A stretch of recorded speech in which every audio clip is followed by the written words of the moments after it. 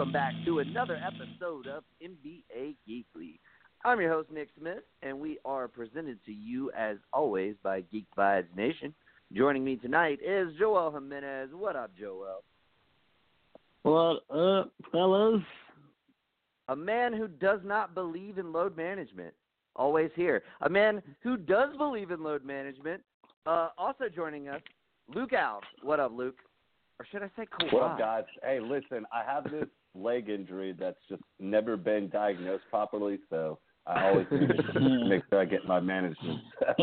I don't want to overdo, my lung capacity and all that, and run out of being able to say things for you, so I like to take nights off here and there. So hopefully people aren't take care of your respiratory one podcast, system, and then I'm gone.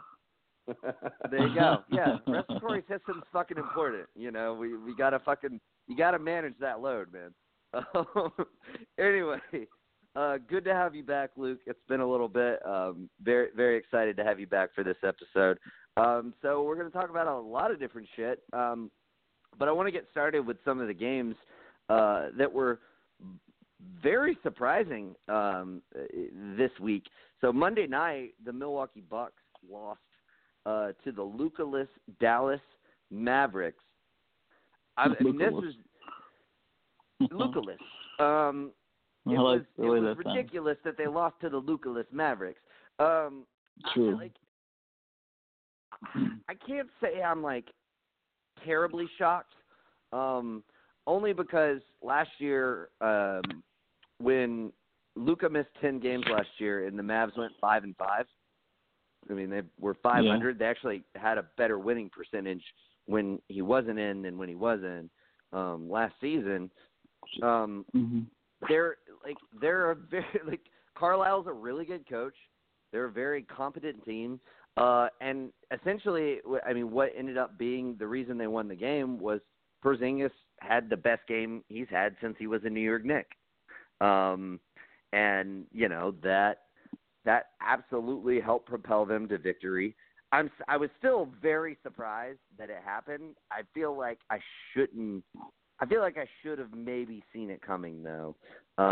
Maybe even kind of like a trap game type of situation. But we get accustomed to these teams going on these streaks, and we're just like, yeah, they should win that game. Yep, they should win that game. They should win that game.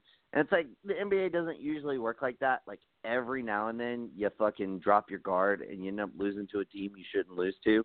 And that's basically what happened. I don't think it's a huge deal. I do, however, am a little concerned that they lost this game despite Giannis fucking dominating and just being unstoppable, and no one else could do shit. I'm not concerned about them as it pertains to the regular season, but they need to do something to add another element to that team. And maybe we'll talk about that in a little bit. But I'm still not sold on this team being a legit title contender. As good as Giannis is, I can see this team suffering come playoff time because these other guys may not be able to step up and prove their worth. We'll see, but it is slightly concerning to me. But Joel, what were your thoughts on Dallas without Luka upsetting Milwaukee and breaking their winning streak? Do you agree with me that you think they should be looking to add another solid ancillary piece to kind of boost their title contention, going throughout this season?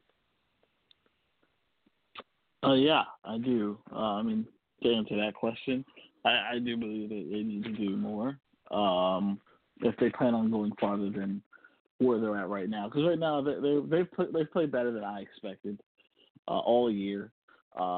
So in that regard, I think for them to take the next level, they need to think about trying to bring in another piece, a third piece to complement Luka and Porzingis. Because no offense, but I mean, it just feels like at some point Porzingis is probably going to go down too. It's not just going to be Luka. It's just going to probably happen just because that's just what happens. So I mean, eventually for a prolonged playoff run, they're going to need at least another solid piece. Now, do they have the assets to get that piece? That's a different question. Are they going to have to figure something out? They do have some assets there that could be tradable, that they could probably pull someone out of somewhere. But in terms of like picks and shit, they're kind of half-assed, with what they got after that Knicks trade. So, in regards to them beating the Bucks, I was shocked, but also, I mean, that was a long fucking winning streak. They had to lose eventually. Right. I guess it one of those days, you just couldn't play. Well, maybe they took the foot off the gas because Luka wasn't playing. And I think THJ got hot, and you and I both know how THJ can get hot. I mean, it can just happen. Like, he can go off. Like, it doesn't happen consistently. He's never been consistent. But any given game, that motherfucker can throw up some fucking points.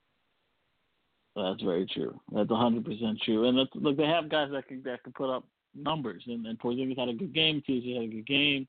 And they obviously didn't need Luka for that game. And the Bucks probably caught him off guard. It's one of those games like, oh, they don't got Luka, fuck them. And it cost them at the end of the day. So, it's just, it was inevitable. I mean, again, the Bucks, they were on a hell of a streak. I mean, it had to stop at some point because it was ridiculous. It just, happened to be a game where no one expected it because Luka didn't play. So, shocked, but also surprised, but also, I mean, it was kind of inevitable. It would happen eventually. One of those things. Yeah, no, I hear you. Luke, what are your thoughts on this game? And I was kind of referring to. I know what you're referring to. I knew you were talking about an ancillary Milwaukee. piece. But I mean, I think Joel's right too. I mean, I think Dallas definitely needs to add. Yeah, I did. I mean, it's all good. I don't. I mean, I think you're absolutely right, Joel. I think that Dallas needs to as well. Your thoughts on the game, Luke, and on pick or go with both those teams? No, I mean, it was a very concerning kind of loss for the Bucks, I feel like, even though they had plenty of time to get back in and made runs. It's just when you have a Luka-less team, you should be able to take care of business, especially if you kind of have the healthy team. What I really thought was interesting is, I mean, you said Kristaps had his best game, but he really, works well when Jalen Brunson's running the point guard. He's able, the system's going through him. He's, doing the pick and roll. He can get to a spot when Luka is kind of running everything out there. He's just standing in the three-point line, which I don't think Kristaps really got into his game, really liked it like that. So what I don't understand is why don't they try to run this Brunson Kristaps, more often. I mean, definitely has done them well. They're going to have to do it while he's out, but I still think afterwards. Because Mavs, yes, they do need to make stagger him a little bit, you mean? Like stagger him and Luka, you mean?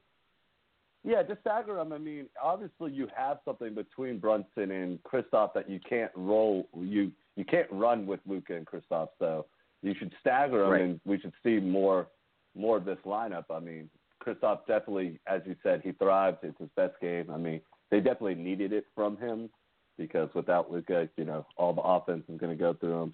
I mean, you had Hardaway. Actually, it wasn't Hardaway that stepped up. It was Seth Curry. I want to say stepped up big time. Oh, yeah, Seth had a really good game, yeah. Yeah, him and Kristaps. So, when the team's around, I mean, either one without Luka out there, I think, a team around Kristaps too. I still don't, believe in the Mavs players, but I do think after watching them right now that they're built around that if one of them goes out, the other one can thrive. So I think, they'll probably do well. Not go 500 just because it's a different team in the West and they're a little bit better. So, teams are definitely trying to play up to their best game. Except for last year, you're going against the Mavs, but Kristaps not even in there. But Milwaukee, 18-game winning streak. I didn't think they were going to lose it right there, especially at home. They had plenty of time to get back into it. Giannis kind of got tempted, but he got pulled into what the Mavs wanted him to do, and that was, take pull-up threes. they're kind of just, telling him, try to take this. And he was definitely, pulling him up, but he was missing him. At that point, I just think, if you see that they want you to take the three, obviously they're scared if you start charging him. And, Giannis is, he could take 3 steps and he's basically at the goal. So I think, you should see that and start attacking. So that was one thing, But maybe he's a little tired. Like I said, 18 games was impressive. I mean, he's done that basically all on his own. I mean, Bledsoe's been out. Middleton's been out. I do think Milwaukee does need to make a trade in my mind. I do think there is a person out there. I just don't know how they'll get to it. I mean, you definitely alluded to it, that we'll get to him in a little bit. I think we're on the same page. But right now, I don't think the Mavs need to make a drastic. Yeah, it's surprising where they're at right now. They're third. They're definitely going to make the playoffs, but I don't think they're a contending team. I still think, in a playoff series, I wouldn't make the trade. I mean, you could maybe go out to Iguodala and that'd help you out right now. I don't think there's a major trade. I don't think Bradley Beal's out there. He'd be awesome with them, but I don't think he's completely on the block. He can't be traded. So. Well, yeah, he can't be traded. Yeah. So I would just still wait. I find the Mavs, I still have time, so, I would just wait. But as for Milwaukee, they're a good team. And like I said, 18 games, you're going to run into just one game where you kind of just sat back and, maybe they didn't come into it 100%. I mean, Giannis definitely does every game, but every other player has to. And they're seeing it a Luka-less team, so they kind of didn't have the pedal to the metal the whole time. But they do need to make one other trade. It's in the guard position. I just feel like without Brogdon, I still don't have 100% belief in Bledsoe, just because I think that one person can shut him down. So they definitely need to make a move in the guard position. Yeah, no, I mean, I completely agree. That's exactly my feelings as well. They have like 6 shooting guards on that fucking roster, and none of them are really that good. Like, there's some that used to be good, there's some that might be good in the future, but none of them are that good right now. So, yeah, I would want somebody who's good now to, like, pair with this team, and I think there's enough guys out there that could hit the market that, they could make a move. But yeah, if we have time, we'll discuss that in just a bit. But yeah, I mean, I completely agree. Essentially, with that, and also with your take on the Mavs, maybe waiting is the best case scenario for them. One of the biggest reasons why it might be is, as we stated, you can't get Beal this season. You can get him in the off season. I don't think they would be able to put the best package together for Beal. But the advantage to waiting to the off season is if they wait to the draft, they can trade their 2020 pick plus a 2025 first-round pick, whereas right now they can only offer 1 first-round pick because of their commitments to the Knicks. So that limits your ability to make a move that's actually meaningful. I think it might be best for them. To me, the Mavs right now are playing with house money. Like, you don't have to fucking be a contender this year. You were fucking, like, way better than most people, if not everyone, thought you would be. So you're good. You're like the Sixers were 2 or 3 years ago when they just, got everything was rolling. They ended up finishing 3rd in the East.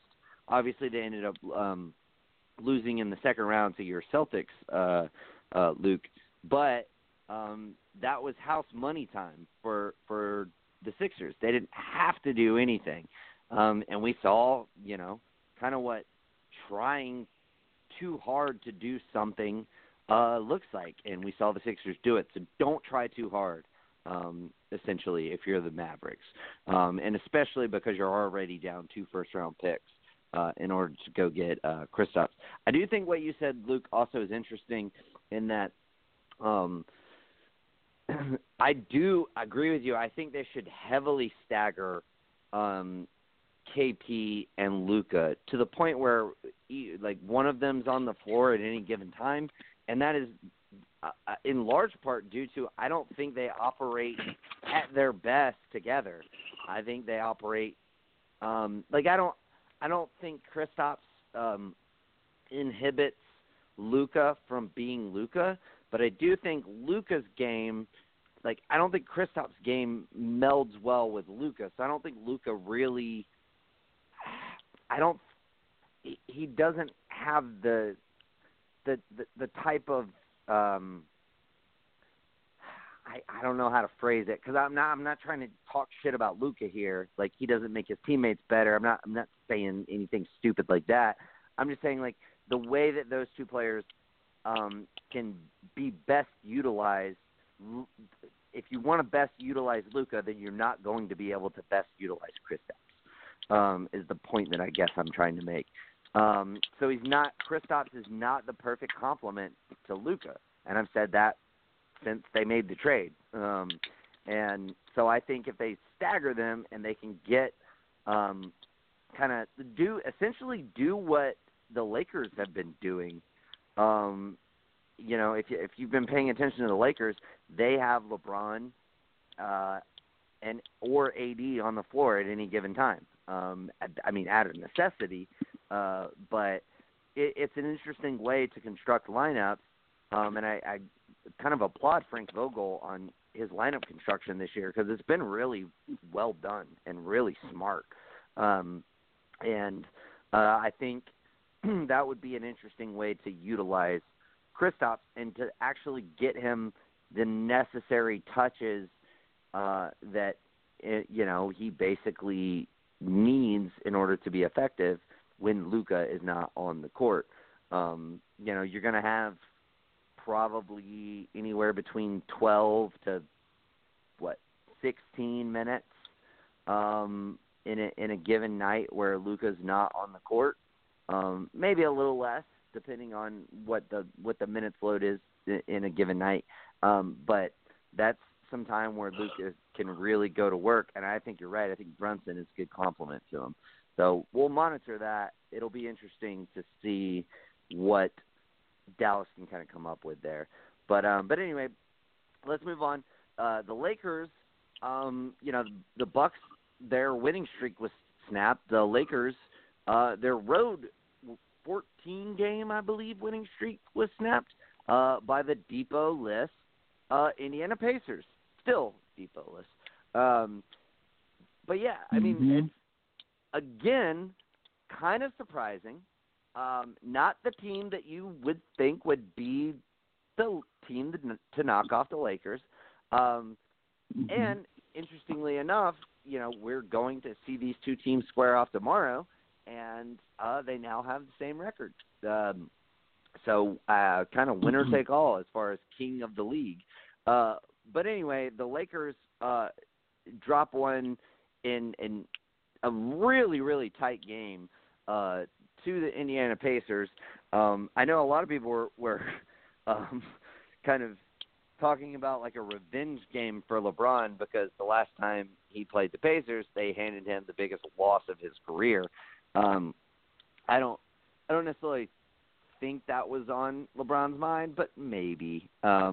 It's the kind of thing that if people are talking about, then it might be on his mind. I don't think it would be on his mind arbitrarily, though. But yeah, the Pacers did work, led by someone who I hope will be an all-star this season, Domantas Sabonis, who's just fucking balling. Yeah. Props to you, Joel, for like saying he was like their best player outside of Victor Oladipo. Because you're probably right. It might be Brogdon, but it's definitely not Miles Turner, who is, the guy that I fucking love. But nevertheless, they've been fucking great, and sorry, my computer was not on mute, and the fucking commercial just popped up. I'm looking at stats. Anyway, Sabonis has been fucking great. It's going to be interesting to see what they do with Turner. Brogdon kind of struggled a little bit last night, shooting 6 of 16, only 14 points, but he always brings it on the defensive end, and that's something that's very important. Something that I have been kind of monitoring that I think is very interesting. Jeremy Lamb started last night, but he only played 15 minutes. The bulk of those minutes got crazy. Right. The bulk of those minutes are getting soaked up by Justin Holiday, Aaron Holiday, and T.J. McConnell, and they're even playing Aaron Holiday in like a sort of off-ball role next to T.J. McConnell at times. But Aaron Holiday got 30 minutes last night, the most minutes off the bench, and obviously the most out of way more, like double the minutes that Jeremy Lamb got. And his minutes have increased in the last 4 games. So that's just something of note. It's something to monitor, especially with Depot coming back. They invested a lot in Jeremy Lamb this offseason. But he's been injury prone. And I think that's what it is. He has a groin injury. So right. I have him in my fantasy team, so I have to replace him. yeah, you need to get on that. But anyway, I think LeBron, he had kind of a lackluster night. I guess another thing too is it doesn't really surprise me with the Lakers. They've been like pedaled down for a large portion of the season, but dude, I saw them play the Hawks Sunday, and the Hawks almost beat them. And the Hawks just got their ass fucking handed to them by the Knicks. So, like, if the Hawks almost beat you and then lose by 20-plus points to the Knicks, your focus is not there. So, I think, again, this is kind of situation, maybe kind of a trap game, is bound to happen eventually. But yeah, that they just weren't they just weren't very good. And obviously they didn't have Anthony Davis, so that is fucking goes without saying that's a huge effect on their team. But anyway, Joel, what were your thoughts on the Lakers dropping one to the Pacers? A little shocking because the Lakers have been hot, but the Pacers are pretty good. I am not one to sleep on them because they do have the potential to just beat you. They just can. Surprisingly, they'll just sneak up on you and beat you. Again, they're a pretty good team. Like, I forgot where they're at. Sixth, without I think, Oladipo, in the East. They're like. I know. That's what surprised me most. Is I knew they would be good when Depot got back. I did not expect. I had heard enough reporting that was like, I don't think he's going to be back until 2020, which seems like that's what it'll be.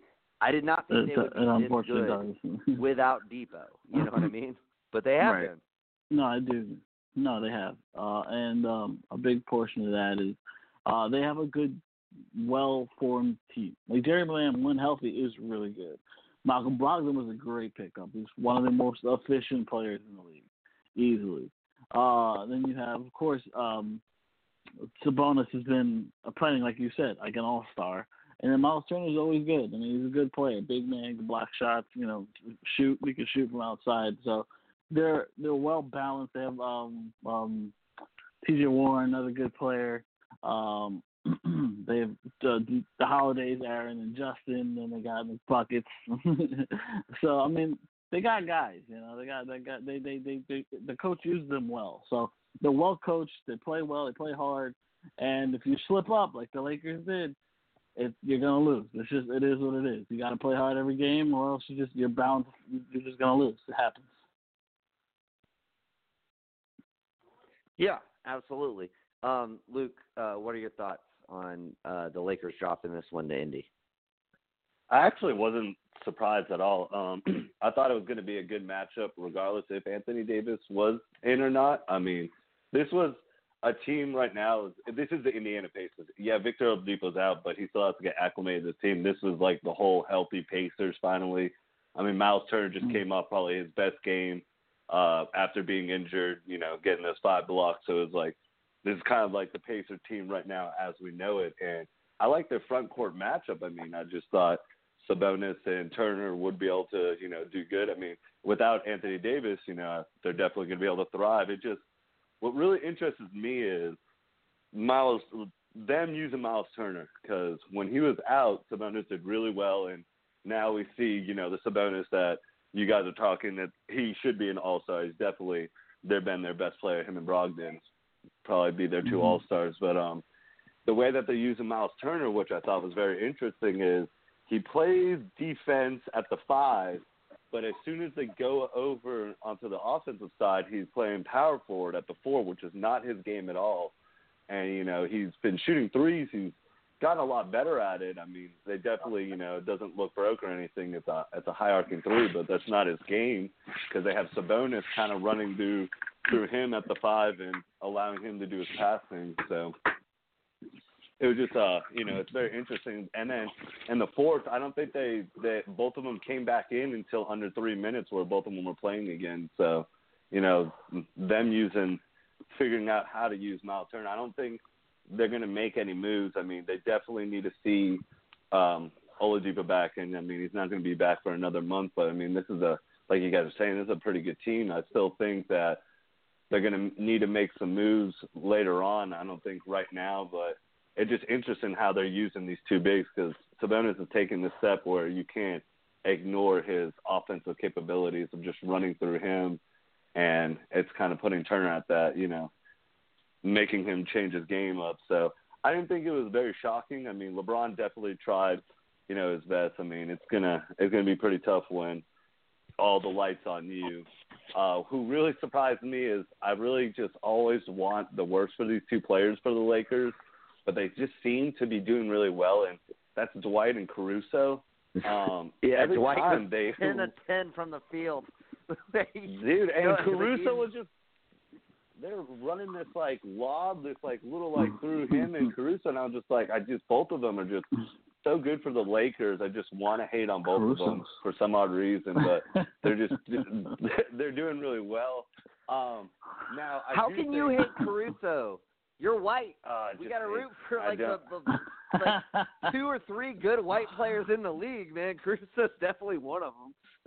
Come He's on. on the Lakers, so all I see is Not purple, fair. and I just hate that. So I can't root for him. So, but it was very impressive for the Pacers. I mean, they've just came off 2 big wins. I mean, beating the Celtics, they beat us pretty handily, and then taking on this Lakers team. And once they get Oladipo, I still think they should run this team how it is. The Turner and Sabonis going to have to work its way out. I still think Sabonis in the end. Now, I want to just quickly run this through you so we don't get off track because we both believe, all of us, I think all of us believe, Kevin Love's not getting traded. He's just not. It's impossible possible.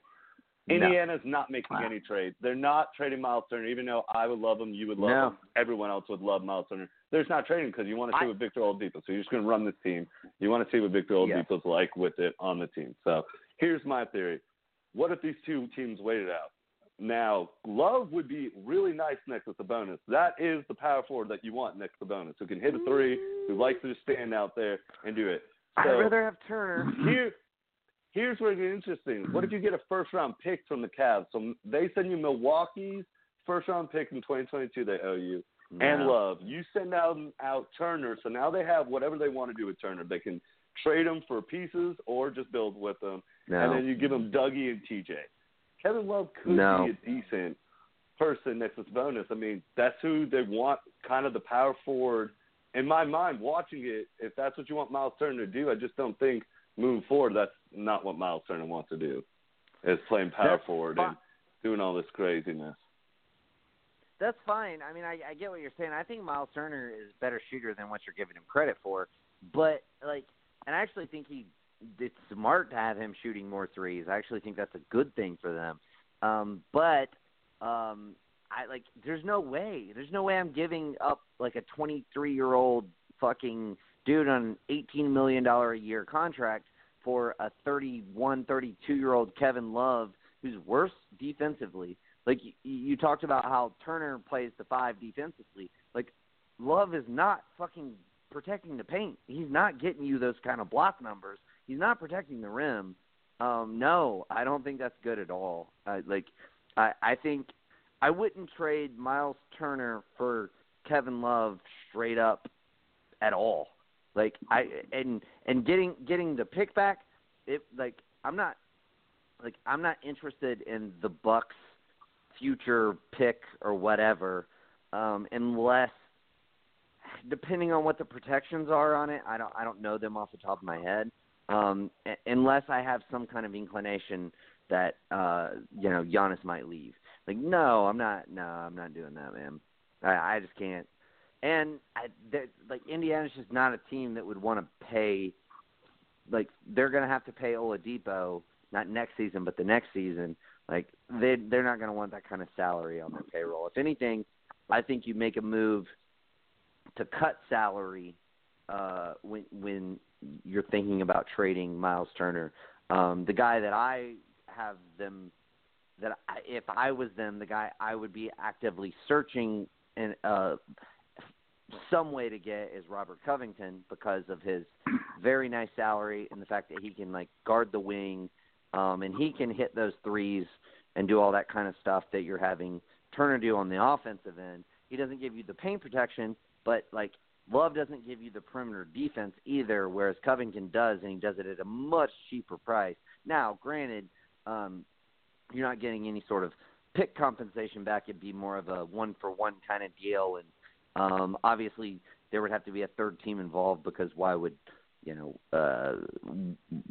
Minnesota want to add Turner when they already have Towns? But no, I'm not looking at Love. But I do agree with you that I don't think they're going to make a deal this season. However, I will say this. I don't think Turner is on this team at the start of next season. I think Sabonis is going to be their guy. I think another big thing is Sabonis and Oladipo are really tight. So, I think that kind of has always been something that stuck in the back of my mind as far as something that might help, in that regard. But I just think his play has been better this season. And the few Indiana fans that I know fucking love Sabonis. So, that's their guy. They're totally, cool with trading Turner. They would not even entertain the notion of trading Sabonis. So, I don't think it'll happen this year. I think it'll happen in the off-season, though. I don't think Turner's on the team at the start of next season, but I don't think Love is the answer. I think defensively that is just a nightmare. I don't think Love's going anywhere anytime soon. I really don't. Joel still maintains that he thinks somebody will do it. Right, Joel? I do. You don't know who, but I do believe there's a chance he will not make it past trade deadline. Yeah, just and have a feeling. It's hey, you're taking the field, so that's it's not not anything crazy, but yeah, I don't necessarily like it for any particular team. Honestly, the Knicks are the team that I like it for the most. Hey. They take Randall. I'm open to it. That's what I'm saying. But yeah, no a lot picks. Of money though. It's basically you get Julius Randle and another expiring contract, and for Cleveland, and the Knicks get Kevin Love. That's the deal that I would offer. I wouldn't offer anything more. I would not offer a Dallas pick or anything like that. No. I'd just be like, they're not. That's the thing. Cleveland wants picks and teams want picks. And that's what's not going to happen. But, if you're not getting any offers from anywhere else, and let's say you get offered, Wayne Ellington and Julius Randle, I don't know. I would probably take that deal if I was Cleveland. I get a shooter who, it could be an expiring contract, but you could also pick up his $8 million team option next season. And he could be a dude for you. and an asset as an $8 million expiring contract of a guy who can shoot. And then, you just try to figure out and say, we'll see what we can figure out with Randall. Obviously, he doesn't fit with the team that they have now, but they have so many expiring contracts with Tristan Thompson and other guys that, I don't know, maybe they could make something work with him. Obviously, Tristan Thompson has thrived in their system, and Randall is a better offensive player than Tristan Thompson. So, I would think if you basically plug him into that role and maybe trade Tristan Thompson for something, I don't know, maybe that could work. But yeah, it'll be interesting. I don't think I honestly, I'm not sure Love gets moved for a while, but things can change. Things can certainly change. We all know that to be true. But it'll be really tough to move him this year. But all right, let's move on. Just really quickly, I want to get some predictions. Milwaukee is playing LA tomorrow night. Who are you taking, Milwaukee or the Lakers?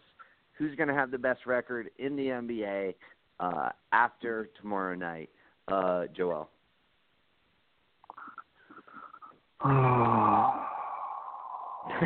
a tough one. I'm gonna go with the Lakers. I do think they're one player healthier than the Bucks are at the moment. That gives them a slight advantage at the moment. Not to say that they'll have the best record at the end of the season, but I think they may take tomorrow's outing between LeBron and AD versus Giannis and the Bucks. Yeah. I mean, I agree with. I mean, as far as from a top player's perspective, you can rank Giannis, LeBron, and AD. You can make an argument for any one of those three being the best player in this particular game. You can't make that argument for Chris Middleton is the Bucks' second best player. Like, he's not even in the conversation, not even close. So yeah, no, I mean, not compared now. I feel you. Luke, who you got? Who you take? All I know is AD better play because I'd want a Giannis versus Anthony Davis matchup. So him sitting, he better be playing this next game. Regardless of my hate for the Lakers, I'm going to go with the Bucks just because I think Giannis is just the type of player that sees this matchup and this opportunity. Like, I'm just going to completely go out there, dominate everyone, let everyone know that I'm the best player on this court. I mean, he did it in the Clippers game. Yes, it was on his birthday, but he just dominated that game. I still think just the mindset that he has coming off a loss, he kind of feels like, he's the type of player that's taking that one to heart and coming out there and really just going to bring it the whole game. And I just think it's going to be tough for the Lakers to slow down. Yes, I'd rather have LeBron and AD because it's better than having Chris Middleton and whoever else, but I just think that Giannis sees these opportunities and just sees blood. He just sees red, and he's just going to go the whole time, just 100. And he's going to just have a stupid game, and he's going to dunk on some poor Laker, probably Caruso, because Caruso doesn't back down, and he's just going to steal his soul like he did in the Clippers game. That's the wild card right there, Caruso. I love it. I'm really torn because I think this is going to be like a really interesting measure on the defensive end. Like, who is going to be the team that can shut down one of these guys? And the other thing too is obviously Chris Middleton is not he's not on the same level.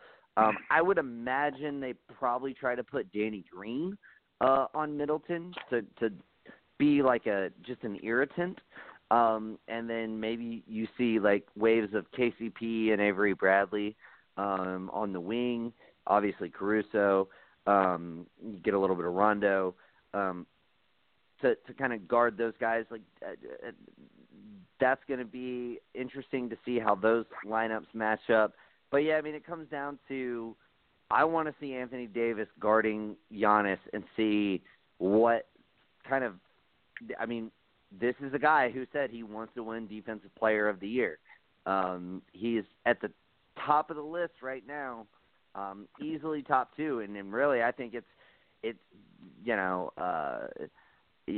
you can make an argument, but I mean I think it's basically 3 different guys right now who are really vying for that role, and both Giannis and AD are 2 of those 3, and so let's see what Giannis can do to try and shut down Davis.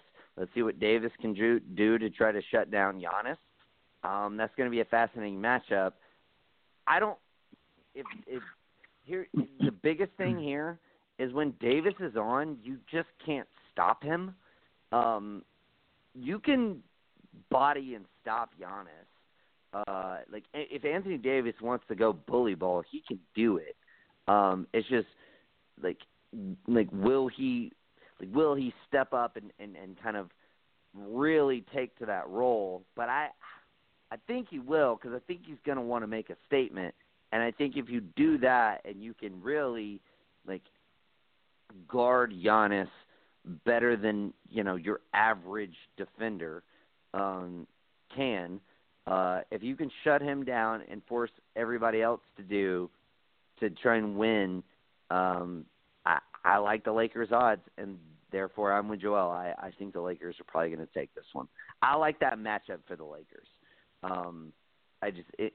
In a nutshell, I just really think that with AD's ability, and his size and everything, and Giannis has been really good at spacing the floor like the past several weeks. I think over the past month he's shooting over 40% from 3. It's something like that, and so that's obviously something that they're going to give him, and if he can hit those threes, it is what it is. But I know when Anthony Davis takes a 17-footer, he's gonna make it 75% of the time. I watch him and he just does. He makes those fucking shots. It's rare that he has a game where he's just really off from that range. And with Giannis, it's is this gonna be a good game for him in that kind of range, or is it gonna be a bad game for him in that kind of range? I like the math with Giannis better in the long run, because I think eventually he is going to be a consistent three-point shooter, and when he does figure that out, it's game over. But I don't know that he's there yet. I don't think he quite is. So yeah, I'm gonna take the Lakers as well. I'm gonna go with Joel. I'm glad you took the Bucks, Luke, because I was just gonna take the Bucks for posterity's sake if you didn't. So the fact that you took them freed me up to be able to take who I actually thought. So. All right, let's get into some trade rumors. By the way, I've seen. I love. I don't know if y'all listen to it, but Brian Windhorst, his podcast, The Hoop Collective. I listen to it. Yeah, it's a good one, and he always kind of says one of the themes throughout his podcast is aggregators. I'm not saying I have any inside information. Don't fucking put this in a fucking article.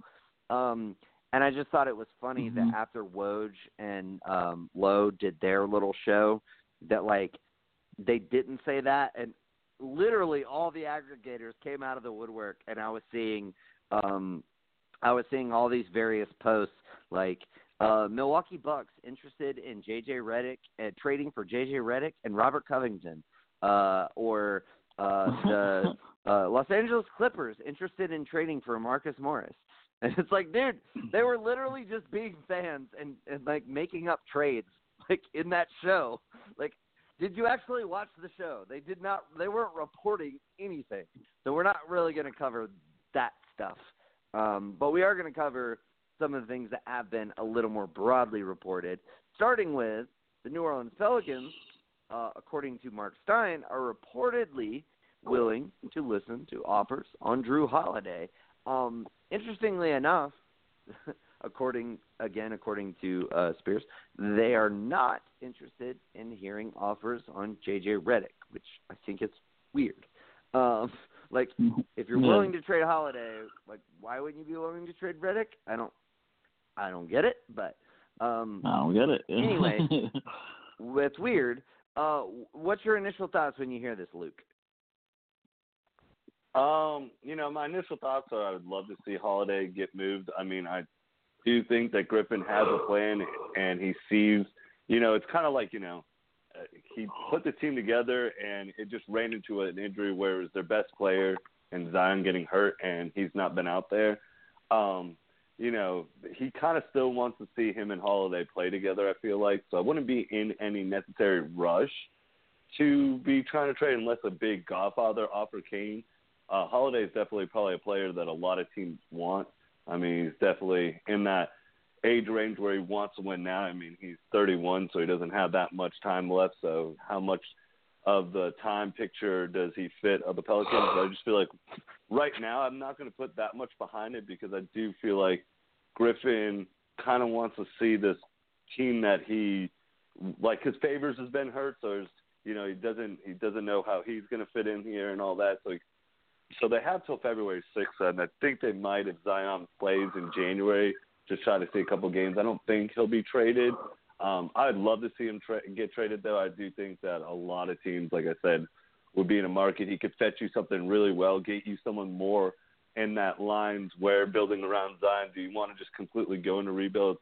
What do the Pelicans have to lose this year? I mean, yeah, you got a crazy TV deal. They might want to put on a decent product for a couple of these primetime games that they have, so that's why they might keep them for a little bit. But it's definitely interesting. I would definitely, he's going to get me the most, so I would put his name out there maybe first and not have the JJ and Derek Favors, who I just got this offseason, and that's not what they want to hear. Probably JJ would love to get traded because he doesn't want to break his streak in the playoffs, but Holiday definitely is going to get you the most, so maybe kind of leak that towards, right at the deadline and all that. If it's just all downhill, we're going to completely sit Zion and we're changing our whole trajectory, then go ahead and trade Holiday. But I wouldn't necessarily, be in any force to trade him unless it's just some trade offer. And Griffin knows these trade offers.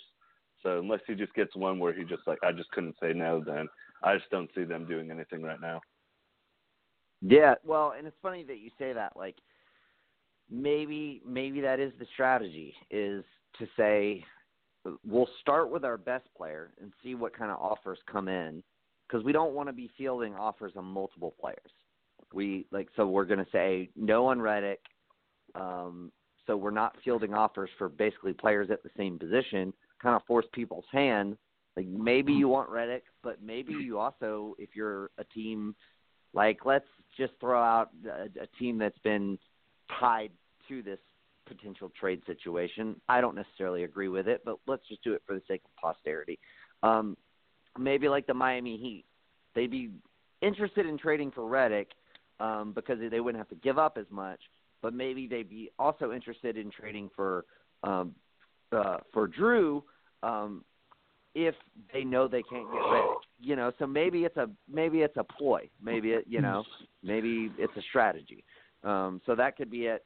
What it says to me, too, is that I think there's probably been at least a conversation between Drew and Griffin, because famously last season, Drew did come out and say that as it pertained to Anthony Davis, requesting a trade and all of that stuff coming out, he did say it did frustrate him because one of the biggest reasons that he re-signed there was because Anthony Davis was there. And that, had a large reason as to why he re-signed. And let's not forget, he did not, force their hand and make them give him a max offer, which he probably could have done. He signed for much less than that, in fact. So, I think that there's probably been some amount of dialogue between Drew and David Griffin, and Drew saying, look, I don't really want to fucking go through this. I've got maybe 2 years left of my prime. Like, I don't even like how I'm functioning with this offense right now, and we don't even have Zion on the floor. Like, Brandon Ingram's getting all the fucking shots. Like, I don't feel like I'm being utilized in the way that I think I should be. I don't think Drew Holiday is the kind of dude who's going to come out and, like, have his agent leak to the press that he's demanded a trade, but I wouldn't be surprised if he has said, something along the lines of David Griffin, like, look, I just kind of like to be somewhere else at this point. That's what it says to me, that some kind of conversation like that has maybe been had. But, Joel, what were your initial thoughts, or just are your thoughts in general about the rumor that the Pelicans could be shopping Drew? Or at least they're willing to listen to offers, I guess. Yeah, well, I mean, it makes sense. Doesn't make sense that they wouldn't be listening to J.J. Redick, but whatever, it's another conversation.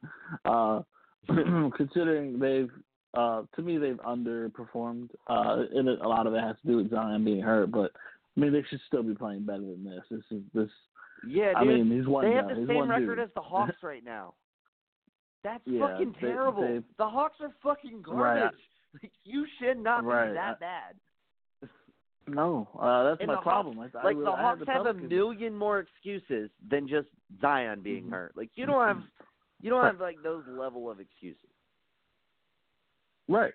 I mean, that's my thing. I had them like possibly making an 8th seed, and so they went out and sucked ass, and they just can't seem to get wins. I mean, I know Zion's hurt, but you have enough talent on that roster and I know Favors has been hurt too, but come on. I mean, there's no way you can't tell me you can't do better than what they've been doing. So Drew is one of their best players. Easily has probably a lot. I mean, they can get something for him.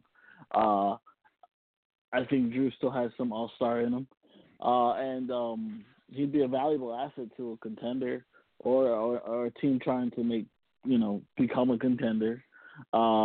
And, finally leave New Orleans. AD left. Now it is just time. I mean, Drew, I know they said it's his team, but once they drafted Zion, we knew that wasn't the case. It was limited time anyway. When they brought in Lonzo Ball and Brandon, that's their team.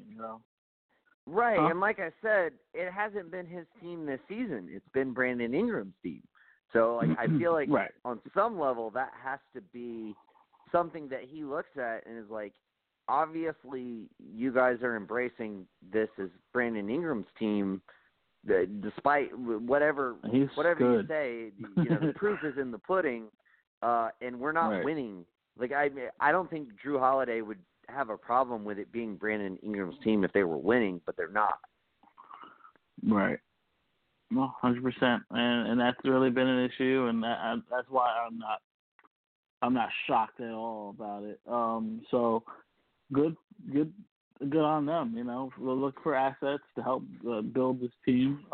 They got to start building for probably younger, in a different direction quicker than they expected. Because, like I said, it looked like they went from like crap to like possible playoff teams back to crap, and it's like all because of one injury. It seems like there's more to it than that. So for me, find a trade a suitor, which I think shouldn't be hard. Like every team in the league would be lucky to have Drew Holiday. So they'll find somebody, and he'll probably be out by trade deadline. It looks like. I would hope so. I'm with Luke. Like I would like to see him moved. I'd like to see Redick move too. The weird thing with the Pelicans, and we've talked about this, Joel, the weird thing with them is they already have so much like roster depth, especially like with young players. Like we've talked about it, like Josh Hart's not getting very much minutes. Etuan Moore is a very solid player who's not getting shit for minutes. Right. Yep. I mean, these are guys who should be getting minutes. Nickeil Alexander-Walker, so should this kid. Obviously he is getting minutes. But like you want to get him as much minutes as possible. Frank Jackson, Kenrich Williams, like there's so many like this roster is full of like good players, but none of them are able to get the necessary amount of minutes. So like in looking for a Drew Holiday trade, I wouldn't even necessarily be looking to get back players. I would be looking to maximize as many draft picks as I possibly could. Like, give me all the future assets so I could compile that with the Lakers assets that I got in my own future draft picks and be able to play these younger guys more minutes. Like, that is where my priority would be. It's just really hard to find teams. Like, there's like essentially two teams that have like an abundance of draft picks right now, and the Pelicans are one of them. The other one is OKC, who is absolutely not in the market for a Drew Holiday. I mean, unless the Pels want to take back Chris Paul, which I don't think that doesn't make any sense. So, you know, but I do think that's what they should be prioritizing, not necessarily the players. But I think you should be able to get like essentially the full package of assets. Like, you should be targeting expiring contracts, a first round pick, and a young player, or 2 first round picks. Like, something in that vein. Like, he's worth 2 first round picks, or a first round pick and a quality young prospect. I wouldn't want 2 quality young prospects and no first round picks. Like, I'd want at least one of those to be a pick. Preferably at least one pick, to be a pick. Yeah, at least one pick. Yeah, I definitely want an expiring contract. At least one. Yeah, you would have to get at least one. But nevertheless, I mean, I think he is a very, very valuable asset. Luke, if you could construct a deal, you don't have to like construct the full parameters of the deal, but if you could construct a deal to send him to any given team, what team would you be eyeing right now that you would like to see him on?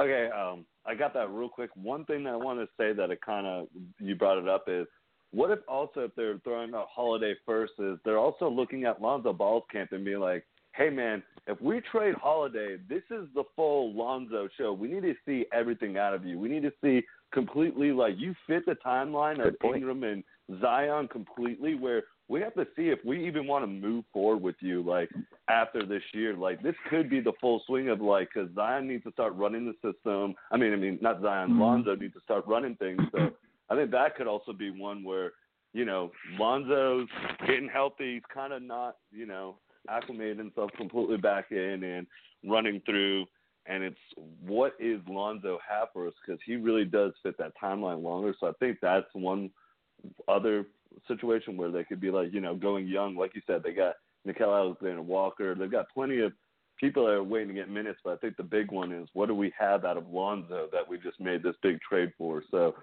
if I could trade him anywhere, I know both of us were already saying Milwaukee would be the best spot for him, I feel like, if you could do a trade around Bledsoe. I don't think New Orleans wants that.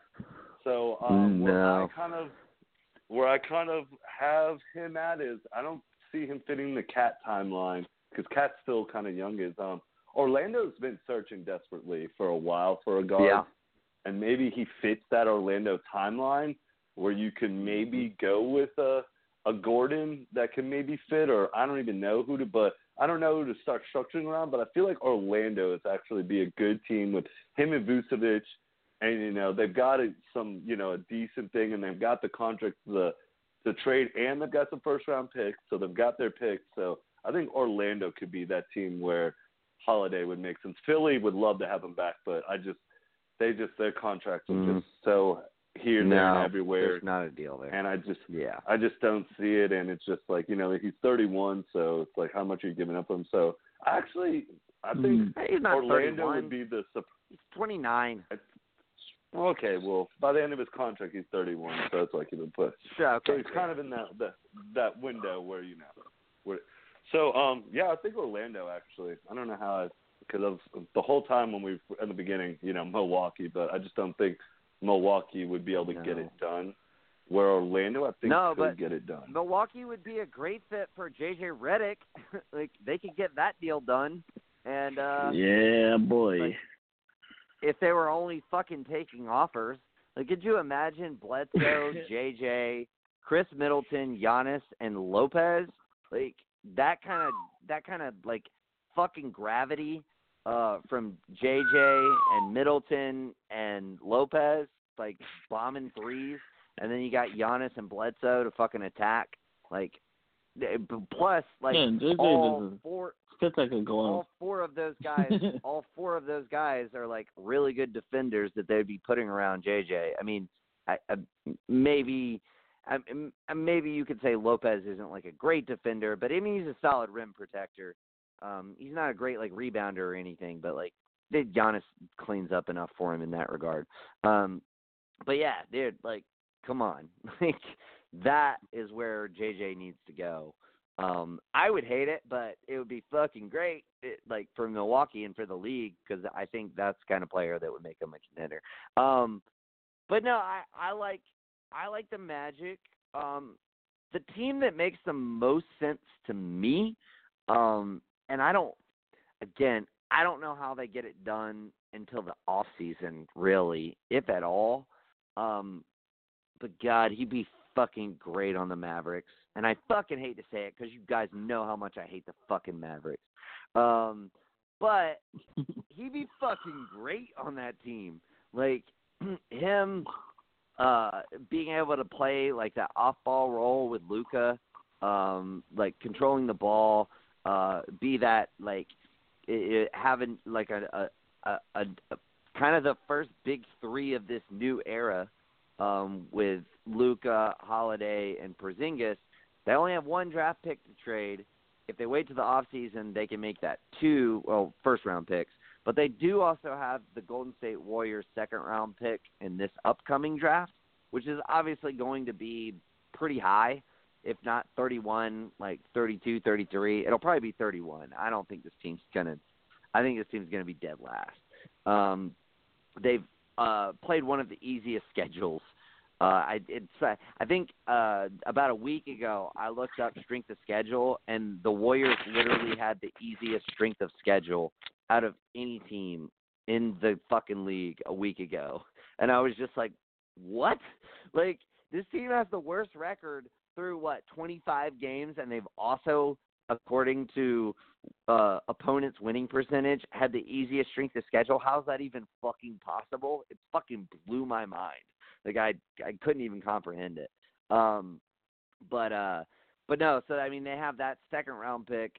So maybe you say, like, that, like, unprotected 2025 first, the second-round pick from the Warriors, and then basically, like, pick whatever the fuck you want. Like, obviously not Luka, not Kristaps, but anything else you want. You want DeLon Wright. You want Courtney Lee's expiring. You want Maxi Kleber. Maxi Kleber could be like a really solid, like floor spacing big next to Zion. Like he could actually be like a really good fit for them. So I think there's maybe a way to get this done. But no, that's where not necessarily where I want to see Drew go. That's where I think makes just a fucking ton of sense.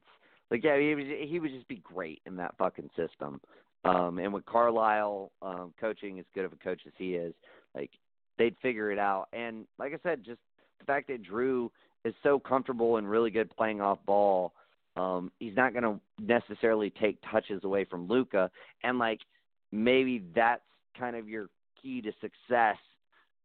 You could utilize him, in either one of these split lineups that we had talked about earlier, Luke, whether it be the Luka-led lineup or the Jalen Brunson-Porzingis lineup. Like, Holiday's going to fit wherever you put him, and that's the beauty of him. That's like what Joel said. Any team in the league would love to have Drew Holiday. Like, he's like Klay Thompson. He just fucking fits everywhere. And ironically enough, one of the teams that he kind of fits the least is the Pelicans, because they don't have the shooting, and he's not a great shooter. But, if you've got Kristaps and Luka and Seth Curry, that's and maybe Tim Hardaway. I would assume. I don't think he would be involved with. I don't think the Pelicans would want to take him on. But I think that could be. I think it'd be really interesting. Again, I don't know if the Mavericks could put together the pieces, and maybe they might even have to give up Jalen Brunson. I know they really like him, so I don't know if they would want to do that. But I don't know. I think a package around Courtney Lee, DeLon Wright, and Maxi Kleber could make a lot of sense for the Pels. But anyway, that's my thought. I almost said Jawan. I'm so sorry, Joel. Joel, do you have anybody that you have in mind? Any particular team that you'd like to see Jrue Holiday play for? The Knicks?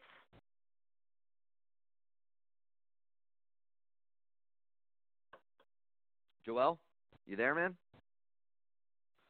By the lack of silence, that sounds like a Knicks fan. Sorry. So go with that. He was going with the Knicks.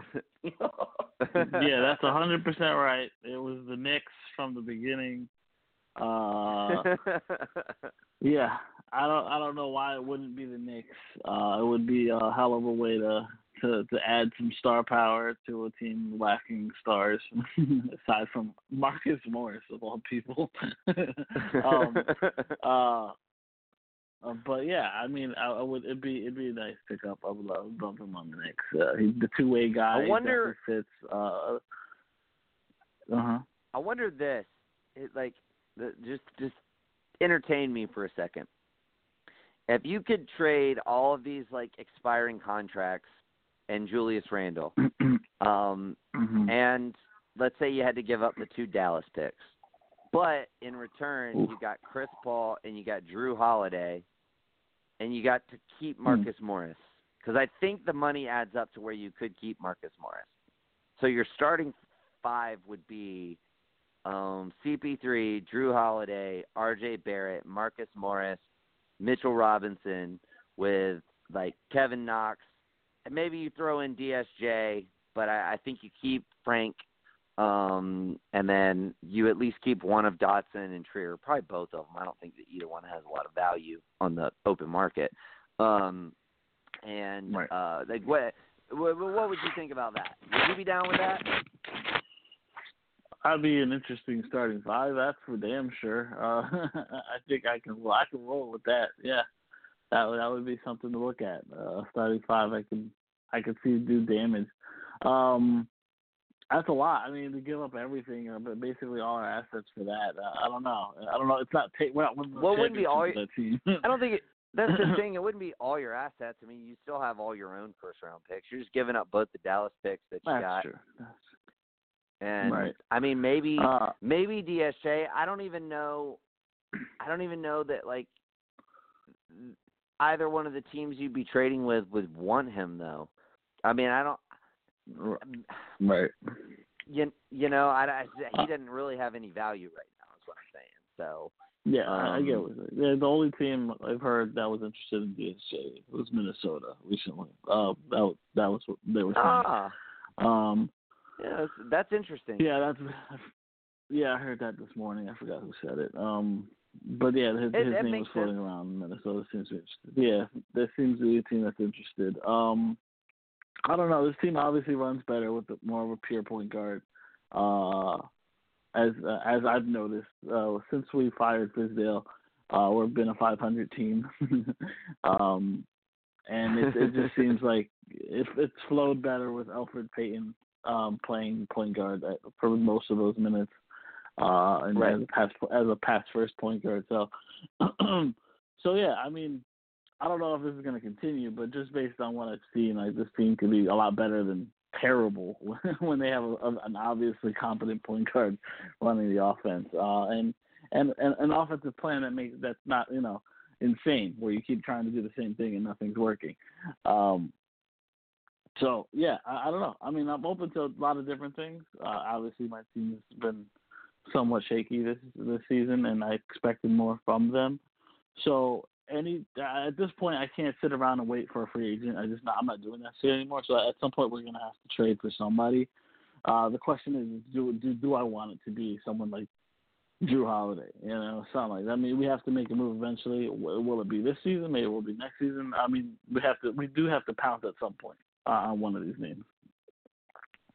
Yeah, I mean, like I said, it's, to me, whoever you're trading for, I'm not prioritizing anything other than how do they complement my young guys. And I think Drew Holiday is just such a complimentary player. Like I said, you would want to do it in conjunction with something else. But nevertheless, by the way, I just plugged it in to NBA Trade Machine.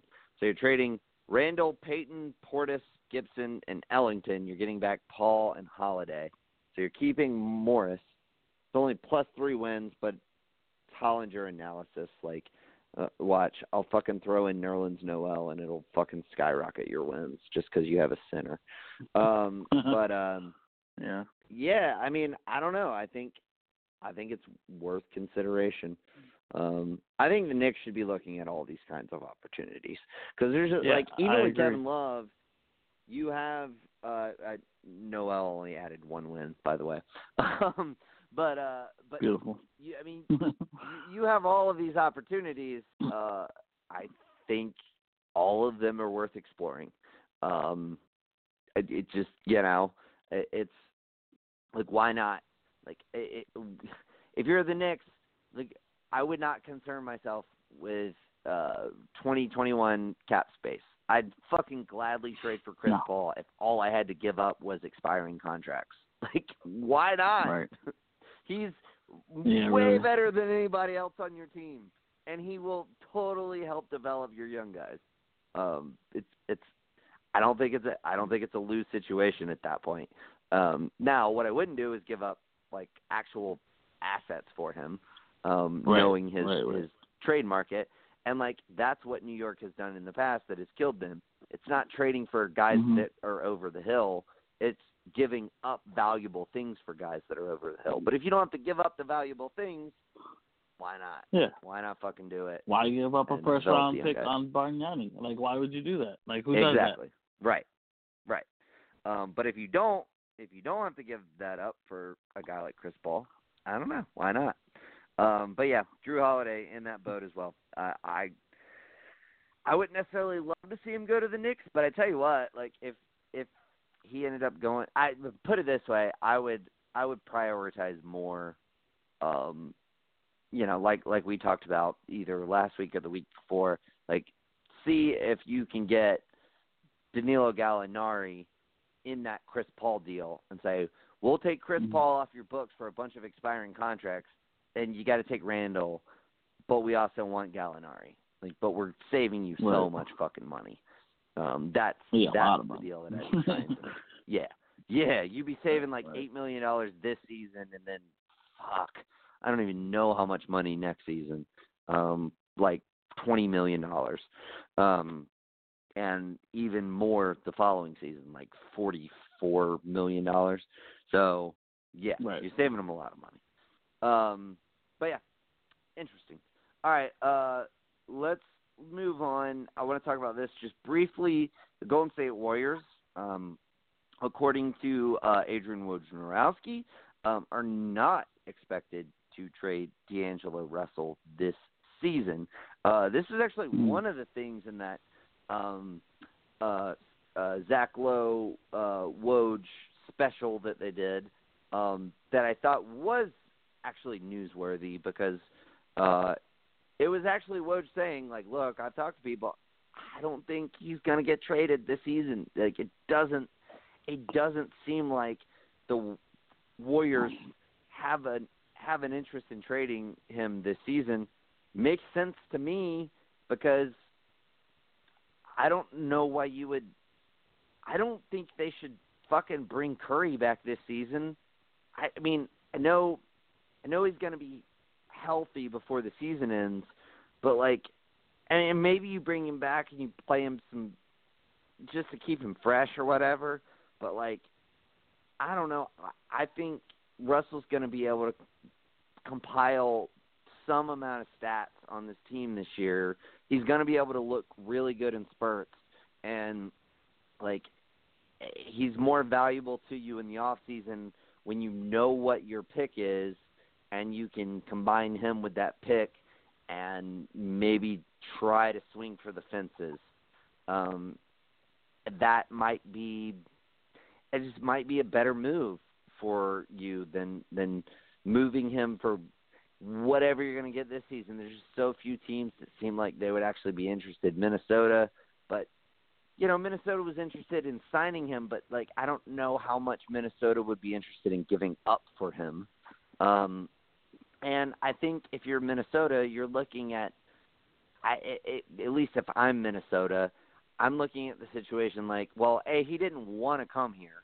He's even said he didn't want to come here. He's like, nah, I don't want to go there. It's fucking cold in Minnesota. Like, he fucking said that. Like, that doesn't exactly inspire the most confidence as far as trading for somebody who just basically said, yeah, I didn't want to go there. It's fucking cold, and I didn't like the idea.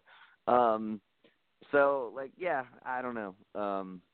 I think I wouldn't expect him to get traded either. But I think it's smart. Just hold on to him, let him put up some stats this season, and see what you can, put together in the off season. This is obviously a punt year for the Warriors anyway. Yeah, that makes sense. What are your thoughts, Luke? No, I'm completely agreeing with you. I mean, this is why you look at good organizations and you see them make the right move. They have no reason to go ahead and rush to make this trade. I mean, yeah, you can get some pieces, but like you said, this year they kind of just lucked out with everyone getting an injury, and this can just be a throwaway year where, you regroup, everyone gets their legs back. They've been playing so many playoff series in years in a row and all that, so they finally get some rest and all that, and you get way more from, like you're saying, at the draft. If you want to trade them by draft. You know what your pick is. You know the other picks that you could get for them if you want to keep your pick and all that. I think you could get more too. Like you said, you get teams like the Dallas Mavericks that can throw in another pick if they're interested. You just get way more if you wait in the offseason. I don't think from what I've heard too, not a lot of teams right now are kind of interested in being sellers. So I just don't see Golden State being the one being a seller. Yes, he would be probably the top name on the trade market, but I just think right now you're just not getting enough for him, and there's just no reason to trade him.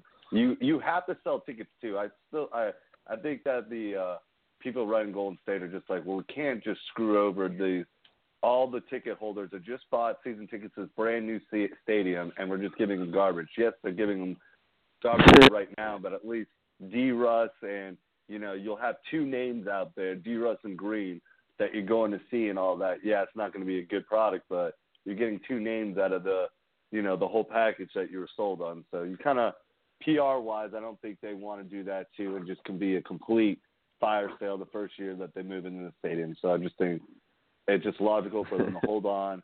They're going to get the most for him in the offseason, and they will. I don't see him playing for the team next year. No, I think he's moved in the off season. I think that makes a lot of sense. I think there will be suitors. I think it'll be interesting, though, because I think a lot of it, like you said, depends on – and I think a lot of these teams that are making these kind of calculations are like, this is a very point guard heavy draft. I mean, you got LaMelo Ball. You've got the kid at UNC, Greg Anthony's kid. What's his name, Luke? Cole. Thank you, Cole Anthony. Cole Anthony. You've got the kid in Arizona. I can't remember his name either. Hampton. What's his name? No, I was saying R.J. Hampton is out in Australia. You have him. Oh yeah, you're talking about the white kid, kind of a combo guard. There's a ton. Nico Mannion. There's just Tyrese Maxey.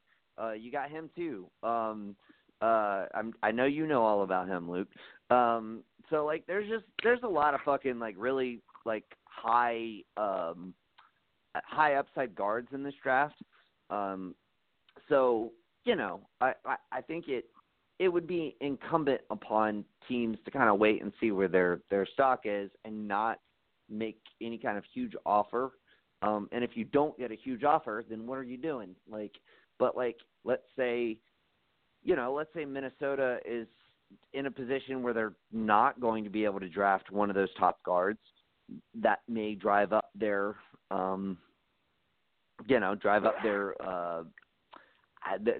willingness to give up the necessary assets to be able to make a deal. So, or for that matter, any other team. You could pick Orlando if Fultz doesn't work out. There's a finite amount of teams that are that really need point guards, but nevertheless, I think it's still probably best for them at this point to wait and see. Joel, are you kind of on the same page with us there? Yep, 100%. Yeah, I wouldn't move until the trade deadline. Not trade deadline, until off season around the draft, because, like Luke was saying, you got to sell the team to the fans something. You got to give them something. At least D'Angelo Russell's fun to watch. Yeah, play. You know how much those season tickets cost? Yeah, man. And they were, you're talking about these guys are champions the last couple of years. These guys were like the best team in the league, like every year for the last 5 years. It's fucking ridiculous. And now they're the worst. So you got to give them something to watch with no Steph and no Clay. So yeah, I get it. He'll probably have more value in the off season anyway. This is crazy. It's really like the '99 Bulls all over again. Only it's the '99 Bulls if Jordan and Pippen were going to come back in 2000. They're going to get their guys back and they're going to be able to reload. And God, I'm very interested to see what Golden State's like next year. And I think they'll have regained maybe have regained some kind of fan respect, support, call it what you will, but not having KD anymore. I mean, that just made it we all loved Golden State when they started this run. And then they got KD and we were just kind of like, oh, fuck you guys, man. You're fucking rolling out 4 fucking all-star Hall of Famers. Fuck you. And now that they don't have him anymore, maybe it and especially given their downtrodenness of this season, maybe a little bit of fan support ends up kind of swelling back in their favor. I was ready to give it to them this year. I was very interested to see what they did this year. I never had a lot of faith given that Clay was out, and I had a hunch that Steph would get hurt. I didn't think it'd be this level of hurt, broken hand hurt. Yeah. But I felt like something would happen, just given his recent history and his honestly his whole basketball history. But nevertheless, I think people will be interested to see can they get one more? Can they prove that they can get one more without KD? I think that'll be a thing. And getting a really high draft pick and being able to even if they can't, make the necessary trade to get an all-star, which I don't want them to do. I just want them to get nice players around their core. So that's kind of what I'm hoping for. We'll see. If they get another all-star, I'm going to be immediately against them again, though. I don't fall. Oh, yeah. But 100%. Worst case scenario for all of us is Giannis doesn't sign his extension, and they're basically we'll give you D'Angelo Russell, the number 1 overall pick, and Draymond Green for Giannis. And it's just fuck you! No, this is not fair. No. Fingers crossed that kind of bullshit doesn't happen. But anyway. All right, let's move on.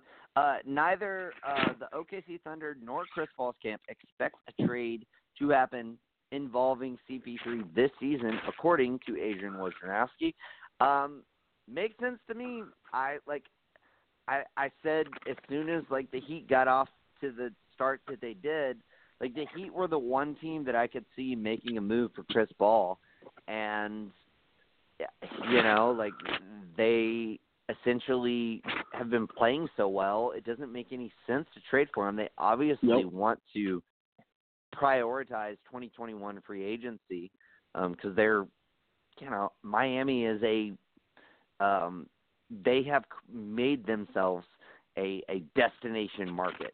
They've made themselves one of the premier markets in the NBA outside of your New York, LA hub. They've overtaken Chicago as like that third city, not necessarily third team, but third city. And, you know, I don't blame them. Like, I think that's probably smart to prioritize that off season with so many good players, you know, up for contracts at that point. And obviously trading for Chris Paul at this point completely inhibits your ability to make the necessary moves to get somebody that off season. So it makes sense to me that without them in the mix, probably not going to be moved. I alluded to it earlier, and I'm, you know, said it for a couple pods now. I think the Knicks would be smart to get involved, but I don't expect them to. So yeah, I don't think Paul's going anywhere. Luke, what are your thoughts? Do you think Paul gets moved at any point this season? And if not, do you think he gets moved at all, like throughout this contract? Do you think the only way he switches teams is via a buyout? I just want to start off with saying, man, the amount of disrespect poor Chris Paul is getting. He's actually having a really good season, but I do agree with you saying that he's just in this contract where it's impossible for all sides. It's impossible for him to, you know, give up money or like even like anything to like. It's enormous at the end.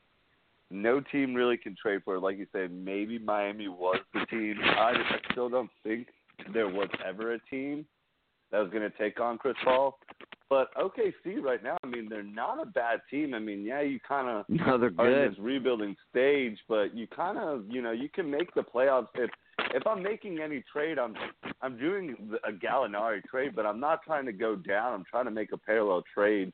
If I'm going to give up Gallinari, I want someone that can kind of still fill the void of losing him, but that'd be the only person I'm kind of trading. But Chris Paul's been pretty good, and from what I've heard and read, is he's really taken on the role of helping out Shea a lot. Like, he came in and from day one was just helping him out, mentoring him wise, and it hasn't affected Shea. I mean, you can see Shea's actually been playing really well, and maybe Chris Paul isn't a bad thing to have around OKC.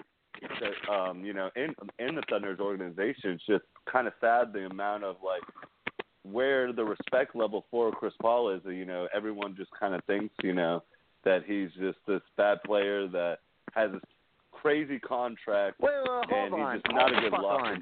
Who the fuck's saying that? I don't think anybody's saying that. That's ridiculous. Like, we're just saying he's not going to be traded because nobody wants that contract. That's not saying he's a bad player. I mean, do you think he's going to be traded? No, I'm not saying he's a bad. No, I don't think he's going to be traded. I'm not saying that you guys are going to say he's a bad player, but it's just his name is kind of it's gone down. It's like, you know, like Dwight's name for a while. They're like kind of gone down. There's just like two people. I mean, Melo's kind of name.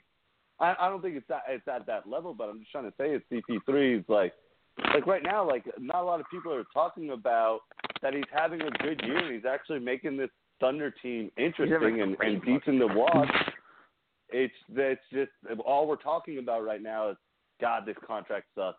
OKC is in the worst spot because they can't trade him and no one wants to trade him. And it's just, you know, that's what I'm trying to say is just that's where Chris Paul's name is at right now. It's not this fun where it's just like what he's actually doing for the team. Like I said, he's actually doing good for Shea and that progress is helping the load of not completely being on Shea where he has to automatically come into OKC and where Chris Paul can kind of fill that void and whenever, you know, maybe down the line where he's in his last year and they could finally, I don't know how you buy out that much money. It's just, I just don't see OKC really getting away. I think Chris Paul is in OKC. I just think that's where he's going to stay. It's just once they traded for him, it's just they're stuck with him. It's like I don't see Russell Westbrook leaving. But you know what's funny? They're just But here's the thing. What the funny thing about it is they got the better player. Like Chris Paul is better than Russell Westbrook. They got so fucking lucky with that situation. Like Chris Paul is obviously more injury prone than Russell Westbrook, so that's a knock against him. He's older than Russell Westbrook, so that's a knock against him. But when both those guys are like totally healthy, like Chris Paul has proven that he is the better player over the past like 2 seasons. Russell Westbrook hasn't been great in like 2 years. So like not only did they get the better player out of it, they got 1 year less in contract, in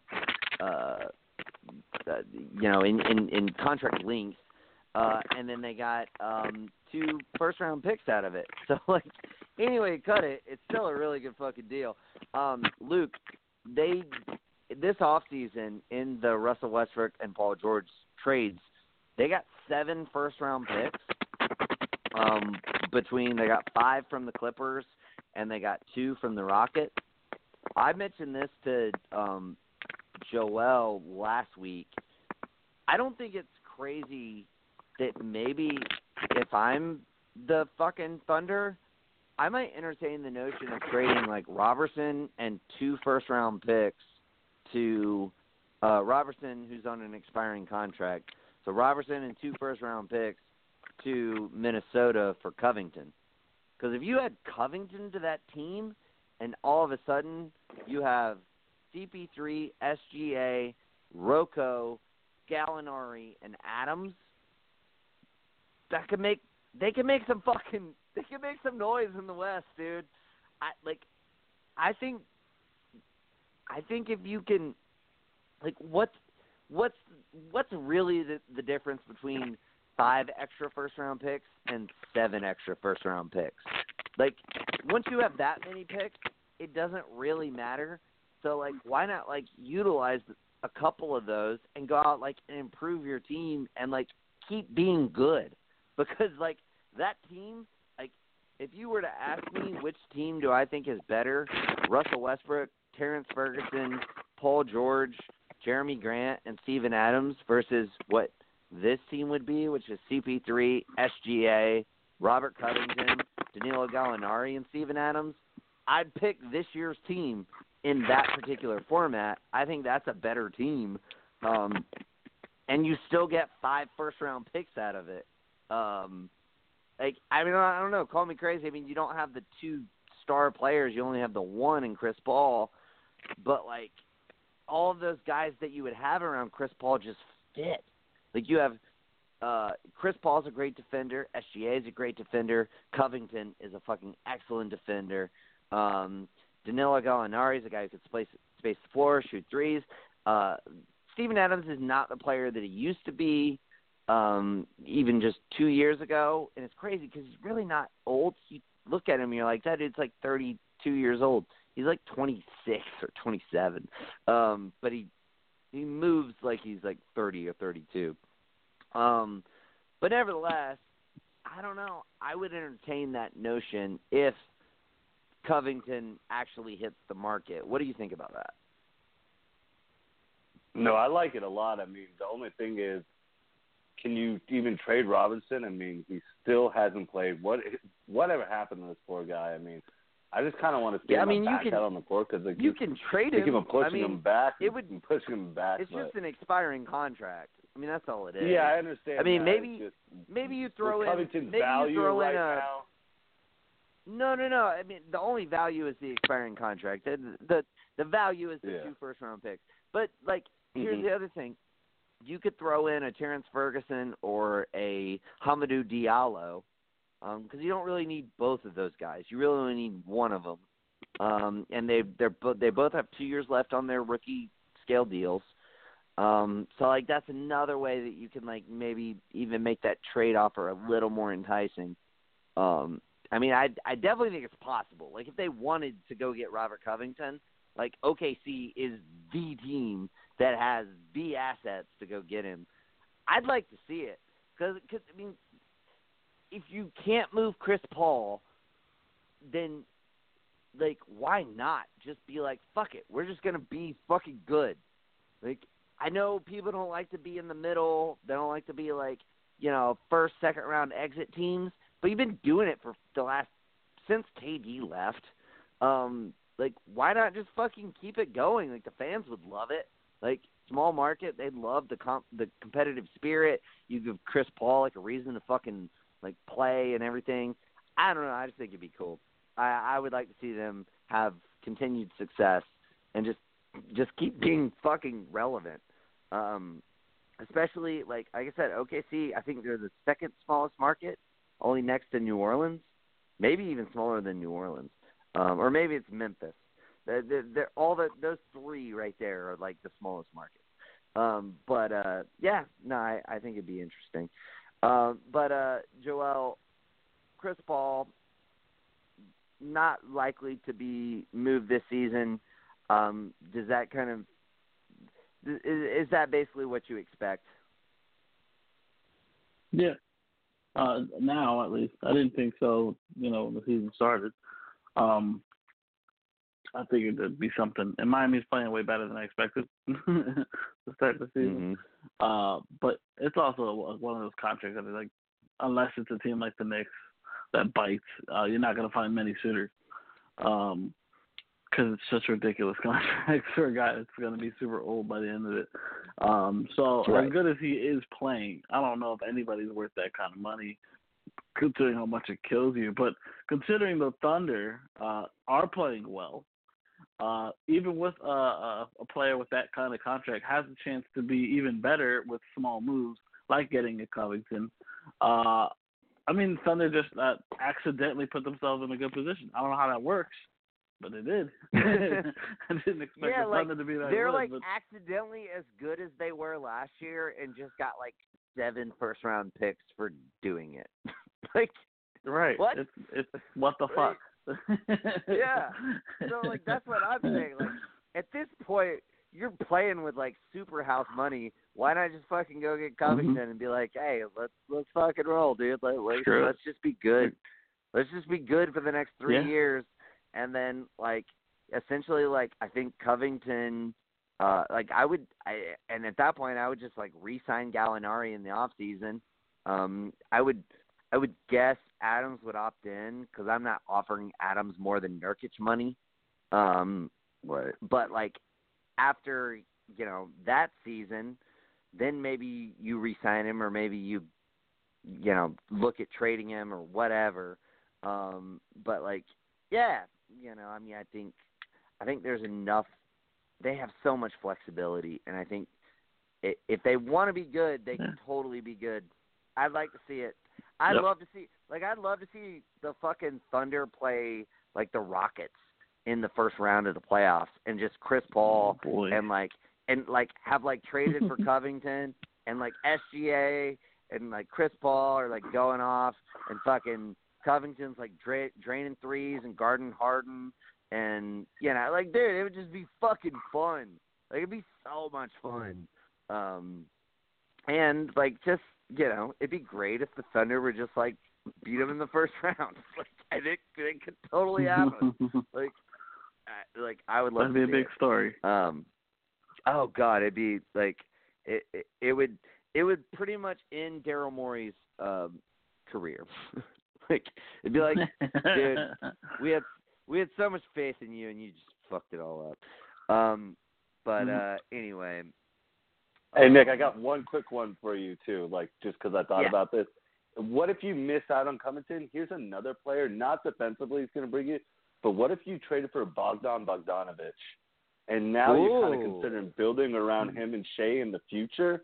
And because, you can maybe entice the Kings that, hey, you put too much money already into it. You're not going to be able to, you're not going to pay him, and they might be able to sneak in. And now that could kind of be interesting, fill in the Chris Paul, final years with these 2 young guards that you can kind of, keep on playing them more, and Shea and Bogdanović. So he could be another one yeah, too. those could be your two if guys OKC out in the won. future. Yeah.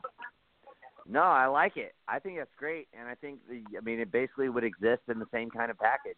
I mean, it would be Robertson and some expirings. Like again, maybe you throw in a Ferguson or a Diallo, but yeah, no, that would be fucking awesome.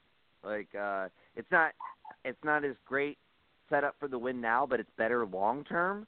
And I think like pairing SGA with fucking Bogdanovich, like if that's your backcourt, like fuck, like that's a really good backcourt, dude. Like for the future. So like yeah, no, I'm with you. I don't think they're gonna trade him though.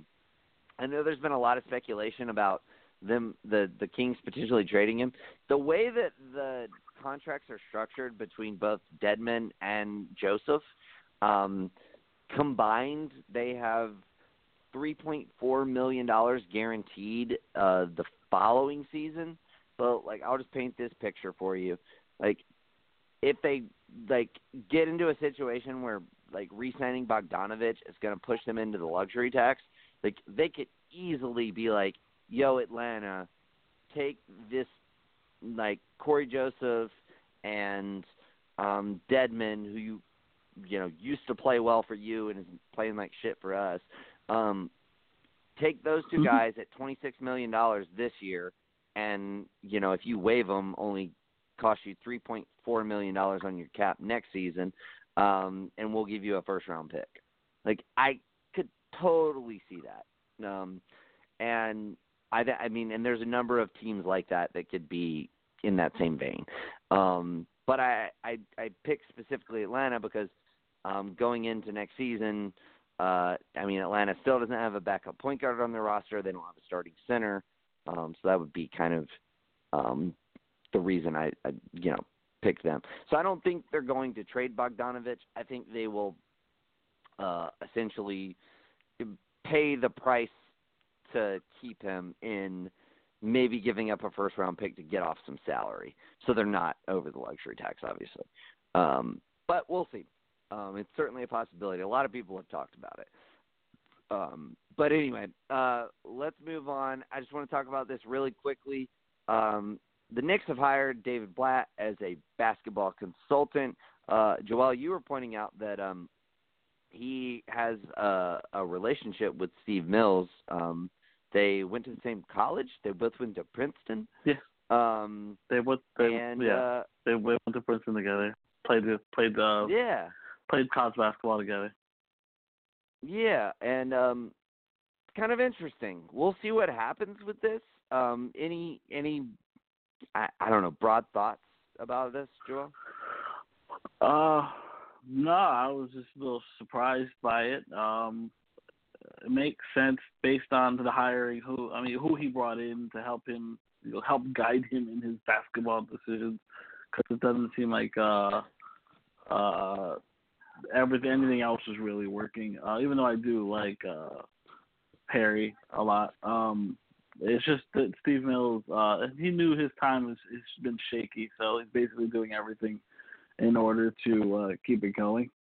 And it's just one of those things where, like, I'm not against the hiring at all because I think David Blatt is a good, smart man, a good basketball mind. And that's all he's going to be coming in for anyway because he's apparently retired as a coach. So whatever he wants to do to help make his job easier, fine. As long as the team continues to progress. And if they don't, he's one step out the door anyway. So let's just put lipstick on a pig at this point. Yeah, no, I don't know. I think there's a lot of intriguing things here, but my overarching thing is, it's like you said, it's obviously he's trying to bring in like a different viewpoint, a different kind of basketball mind, somebody he knows and he trusts. Mm-hmm. But to me, it doesn't move the needle one way or the other as far as my thinking as to whether he'll have a job come the off season. I don't. No, yeah. And that to me is the promising thing. Like, he didn't go out and hire a new coach. He didn't hire him as the coach. He brought him in as a consultant. So right. Maybe it ends up being something positive.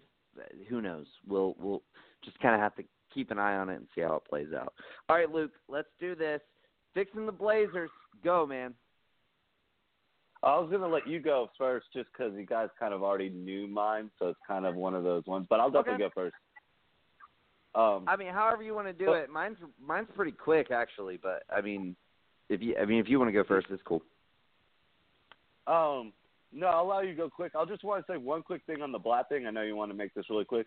I just think it could be interesting that he's just a consultant, that he can give you that perspective that he understood when he was like a coach, and that added pressure of, like, you know, LeBron's first coach. So he kind of understands where whoever in there hiring right now is going to have that added pressure where I have to save the Knicks and kind of thing. So he can give that pressure where he had to deal with something where, like, I got to save Cleveland and, you know, LeBron's coming back to me. So maybe he can give that mindset of, you know, this guy might be able to handle it in the hiring process. You know, when he answers these questions, I think he could handle that, the whole Knicks pressure of, like, this might be, you know, back on your shoulders to get us out and bring us to the promised land. So just that one real quick on that whole, he could give that just being a consultant, just that added, like, you know, this is how, like, when I went through it and Cleveland saw it in me that I could, you know, be LeBron and help them out. So this is my perspective that this guy could maybe do it with the questions we ask. Yeah, no, I hear you 100%. All right, fixing the Blazers. All right, I'll start it off. Mine's pretty simple. I know a lot of people are talking about going after Kevin Love, which I think is ridiculously stupid, which I know you do as well, Luke. Mine's really, honestly, it's just a simple one-team trade. It's call up the Minnesota Timberwolves and say, what do we have to do to get Robert Covington?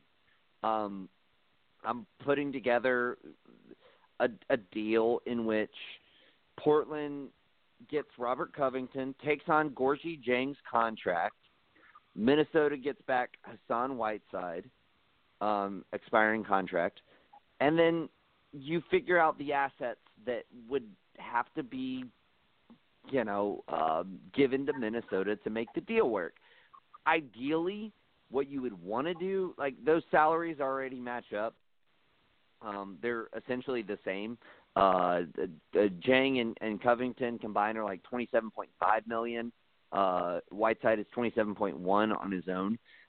So essentially, you'd be throwing in either like if you're just giving them in the way of assets, draft picks, you'd be throwing in like an Anthony Tolliver and then just draft assets.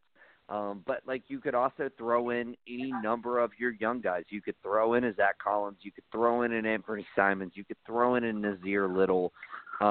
Any one of those assets could be thrown in there with the contracts, you know, to make the trade work.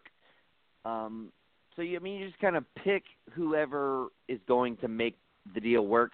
Ideally, what you would want to do is you wouldn't want to give up more than next year's draft pick, because part of the reason why taking Gorgui Dieng's contract is so valuable is to a team like Portland is because he becomes an expiring contract at about $17 million next season.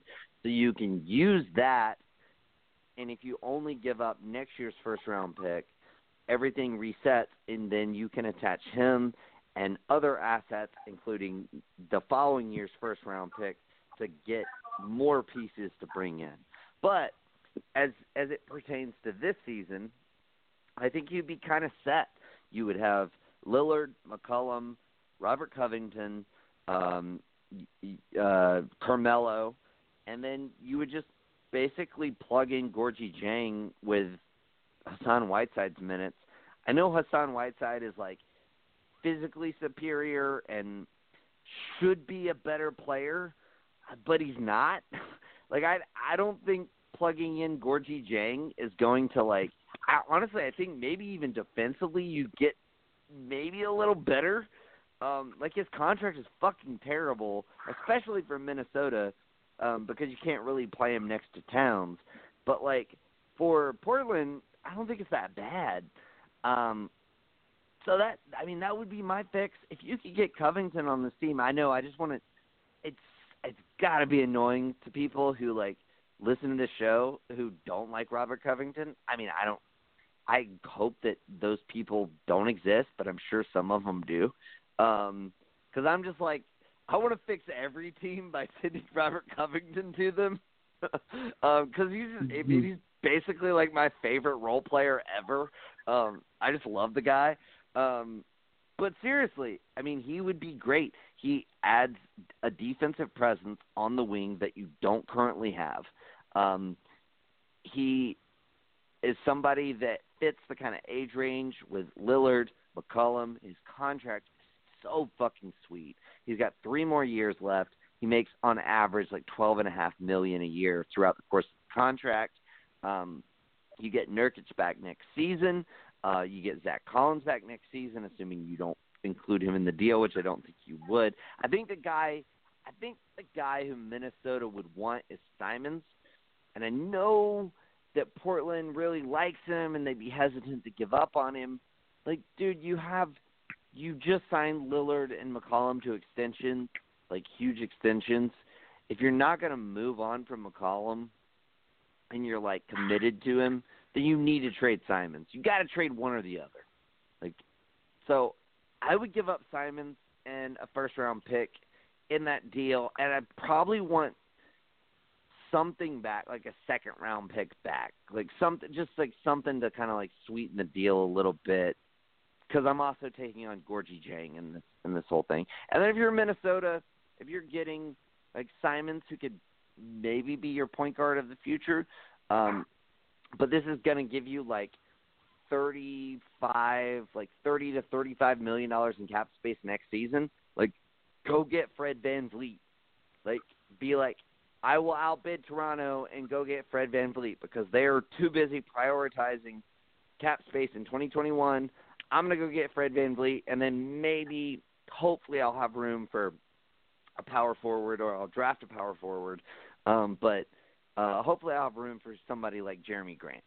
Like, if I can clear Covington and Jang off the books and have $30 to $35 million in cap space, maybe I can go get those two guys and give, like, Fred VanVleet a contract starting at $20 million a year and increasing by 5% through 4 years. And then, so that'd be like essentially like the contract that Brogdon just signed.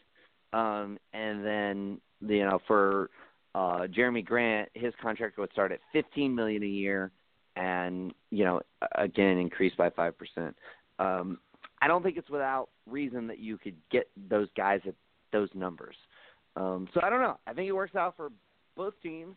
I think for Portland, again, having Jang to be able to trade next year, attaching other future picks is good. But, yeah, Lillard, McCollum, Covington, Melo, you know, next season Collins, and then Yusuf Nurkic, and then obviously Gorgie Jang in the meantime. I think it's pretty good. That's how I'd do it. What about you, Luke? No, I mean, I definitely like it. I mean, Covington's one of those players that if you can get him on any team, he's definitely going to help out Lillard and CJ and their defensive abilities to guard people. So, no, I like it. Mine's a little bit more intricate. I kind of go into where who can I get, like, the 9 people that I'd want, like, in the playoffs and, like, really, like, help this team out. And they're really bad defensively and all that. And, you know, you just lost Rodney Hood, so you got to replace that. So I had 2 different trades. So my first one is kind of a big trade. You got to hope that one team is really wanting this other player. So you're going off of the Magic really going with DeRozan. So you kind of get in that deal. So that first deal, I have the Blazers gaining Aaron Gordon in it. Magic get DeRozan and Bellinelli from the Spurs. And the Spurs will get DJ Augustine's expiring, Kent Bazemore's expiring, and then Zach Collins. So I know Portland and all their fans love Zach Collins, but I'm at that point where I've kind of given up on Zach Collins. I don't see him as a power forward, and that's where they really want him to be, and he's just been kind of injury prone. And out of all the young guys that I have, too, I mean, Little doesn't hold that much as Collins and Anthony Simons. So I feel like Collins would actually get something, and the Spurs would, building. They could finally go with their young guards. Lonnie Walker's been playing really well, so you can play him more. And Collins be able to build around the Murray, Lonnie Walker, and I can't believe I'm blanking out his name, but that Derek young White. one, and then Derek White, and then the Magic, they get their guy who they've been wanting, that they've been alleged to, in DeRozan, some guy who can be a scorer, and then they still get Bellinelli who can hit threes. While I think Aaron Gordon would help out. He's not a go-to scorer. He can get you buckets and all that, but he can help you out defensively. He can switch on multiple positions. In the playoffs, I'm looking at who's going to give me big wing defensive minutes, and I feel like he could give you big wing defensive minutes, and he can also guard some of the bigger guys, so he helps out there. And then another trade that I'm looking to do is I'm looking at New York, and New York has 3 people that I can pick from. So I'm going to send them out my first-round pick, but lottery protected, and Hassan Whiteside's contract. And I'm going to take back Ellington to gain a little bit of scoring that Rodney Hood was. He doesn't need the ball. He's a good three-point shooter. Hassan Whiteside said, I love shooters. That's what in Portland, so it'd be ironic that he's going to get replaced for a shooter. So, and then I'm picking between, do I want Bobby Portis? Do I think Yusuf Nurkic is not going to be able to play this year? Do I want Portis that can maybe fill that void, and then he could be that expiring contract like Courtney Dieng next year because it'd be expiring? Or do I just go ahead and take Marcus Morris? If I think Nurkic can play this year, Marcus Morris will come in and play he can definitely hit a big shot. He's played in some playoffs. He can give me wing minutes on guarding a defensive, at least 10 minutes on, the LeBrons, Paul George, and Kawhi. Or do I just try to swing and maybe get Randall, where I don't know how bad Nurkic's injury is and how he's going to come off of it. It might be 2 years before we really see Nurkic, and I'm going to Randall. So you have the choice, because all their contracts are kind of right around the same, and Hassan Whiteside is so big, so you have those options. So the Blazers in the end are getting Aaron Gordon, Ellington, and then you choose where I chose in my one scenario, just taking Marcus Morris, who's if they think Nurkic is healthy, he can come in. I think Morris again can give me valuable wing minutes, and he's not scared to hit a shot. I mean, I hate to say it, he is a black hole in offenses and he kills things, but I mean, they already have Melo out there, and I mean, he's not scared. If he were to get that ball and they need to get a big shot, he can hit it. And I like all 3 of those players too that you can pick from have that Portland mentality, where I just feel like they always fit that Portland style, where it's just like really gritty and grind, like just those players are going to go after it. So that's how I pick Portland. I do not want Kevin Love. I hate that scenario. It's just going to make them really bad. I just hate it all the way. They're going to be the worst defensive team in the second worst defensive team in the league to the Hawks. But they're going to be really bad. I think this trade makes them be able to compete now with this window and play defensive, make up defensively what they've lacked, and then they'll still be able to score. Well, I feel very safe in saying that either one of these trades that we have proposed to help Portland both now and in the future are way better than any kind of Kevin Love trade that anybody can come up with. But Joel, you get the final vote, and please let me remind you, you're not voting on this based on how it benefits the Knicks. So don't let it affect your opinion with how your Knicks may benefit in Luke's version of the trade. But no, I'm kidding, obviously. What do you like better? Do you like the essentially the Blazers having to take on Jank's contract but also getting Covington, or maybe the flexibility of getting a Marcus Morris and a Wayne Ellington? There's certainly something to be said for there. Yeah, I mean, either way, they get a good 3-and-D guy. If not, the two of the better 3-and-D guys in the league. Personally, in my opinion. I mean, you really can't go wrong with either option. It's really a matter of the teams involved. Because I think Portland wouldn't say no to either. I mean, if I'm Portland, I get myself Covington for a decent price. I don't see why they wouldn't do it. And they can get themselves Marcus Morris, same thing. It's just a matter of like the other teams involved with that. Like somehow Aaron Gordon is gonna end up in Portland too, or some shit like that. I mean, I guess it's a possibility. I'm not sure what Orlando wants to do. I'm really confused as to what Orlando wants to do, honestly. Are they going to break that up? Do they want to break that up? What are they willing to move? What do they want to get? You know? Yeah. Well, Minnesota. We're done with the show. You got to pick. What?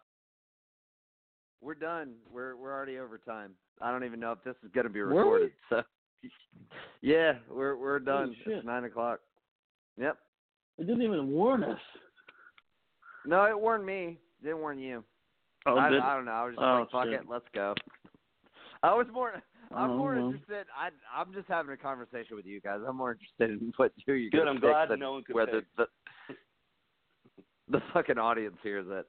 Fuck them. Yeah.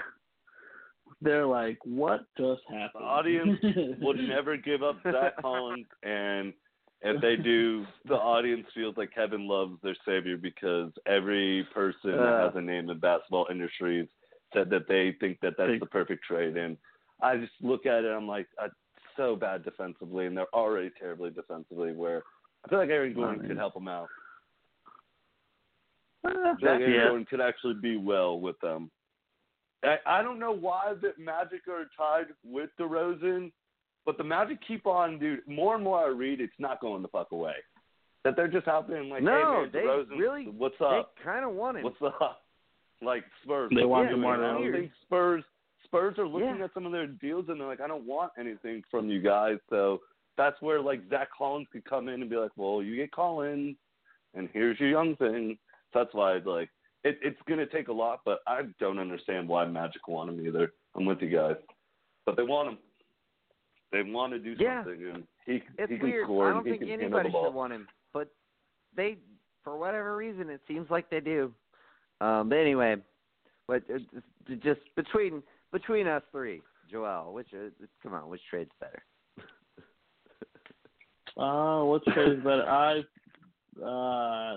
I think it's just less work on the Covington move. just seems like there's less to do there. I'm not sure if Minnesota's willing to do it, but I want to know who Covington's getting traded for. If he's the only name, it's going to be for something stupid, and it's a team where the Thunder can outbid them. Where who's going to give 2 first-round picks for Covington? Oh, hey, dude, honestly, I want my Celtics to do it. Right, but like, here's the thing, like.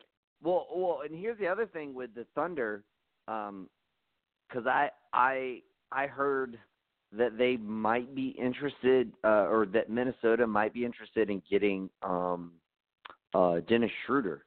So like, if you could make a deal, where you give them Schroeder and you take back Jang, who are Dennis is 15.5, Jang is like 16.5, 16, maybe a little bit more, 16.7 or something like that. But you could still do that same deal that I proposed earlier, but like have that swap and maybe not give up 2 first-round picks, but only 1 first-round pick. If Minnesota likes Dennis Schroeder that much, and then they could maybe try to flip Jeff Teague for whatever. I don't know what they would actually get for him. But like that could be interesting too. So, I mean, this thing, OKC can outbid everybody for anybody if they wanted to, but it's just do they want to? Apparently, not basketball related, but apparently we have an impeachment, fellas. Oh well, yeah. Fuck that guy. I don't really care. I mean, I think, it's not going to matter in the long run because the Senate is not going to do anything about it. But it is what it is. Well, it is what it is. Yeah. We'll see. But yeah, no. No. To answer your question, Luke, I think. I think both those trades are good. I think you're absolutely right that OKC could absolutely outbid anybody. So that's going to be the thing. Who makes the best offer? Who puts 2 first-round picks for him? Who does the 2 first-rounders? That's who it is. That's really what it is. Like I said, like I think I don't think you have to if you throw in a guy like Anthony Simons. Like if you really Portland ain't giving him up. No, I don't think so either. But like they fucking love him, and I think it's so stupid. Like either trade Simons or fucking trade McCollum. Like trade one or the other. Like it doesn't make sense to have both those guys. But nevertheless, I agree with you. I don't think they're giving him up. But here's my point.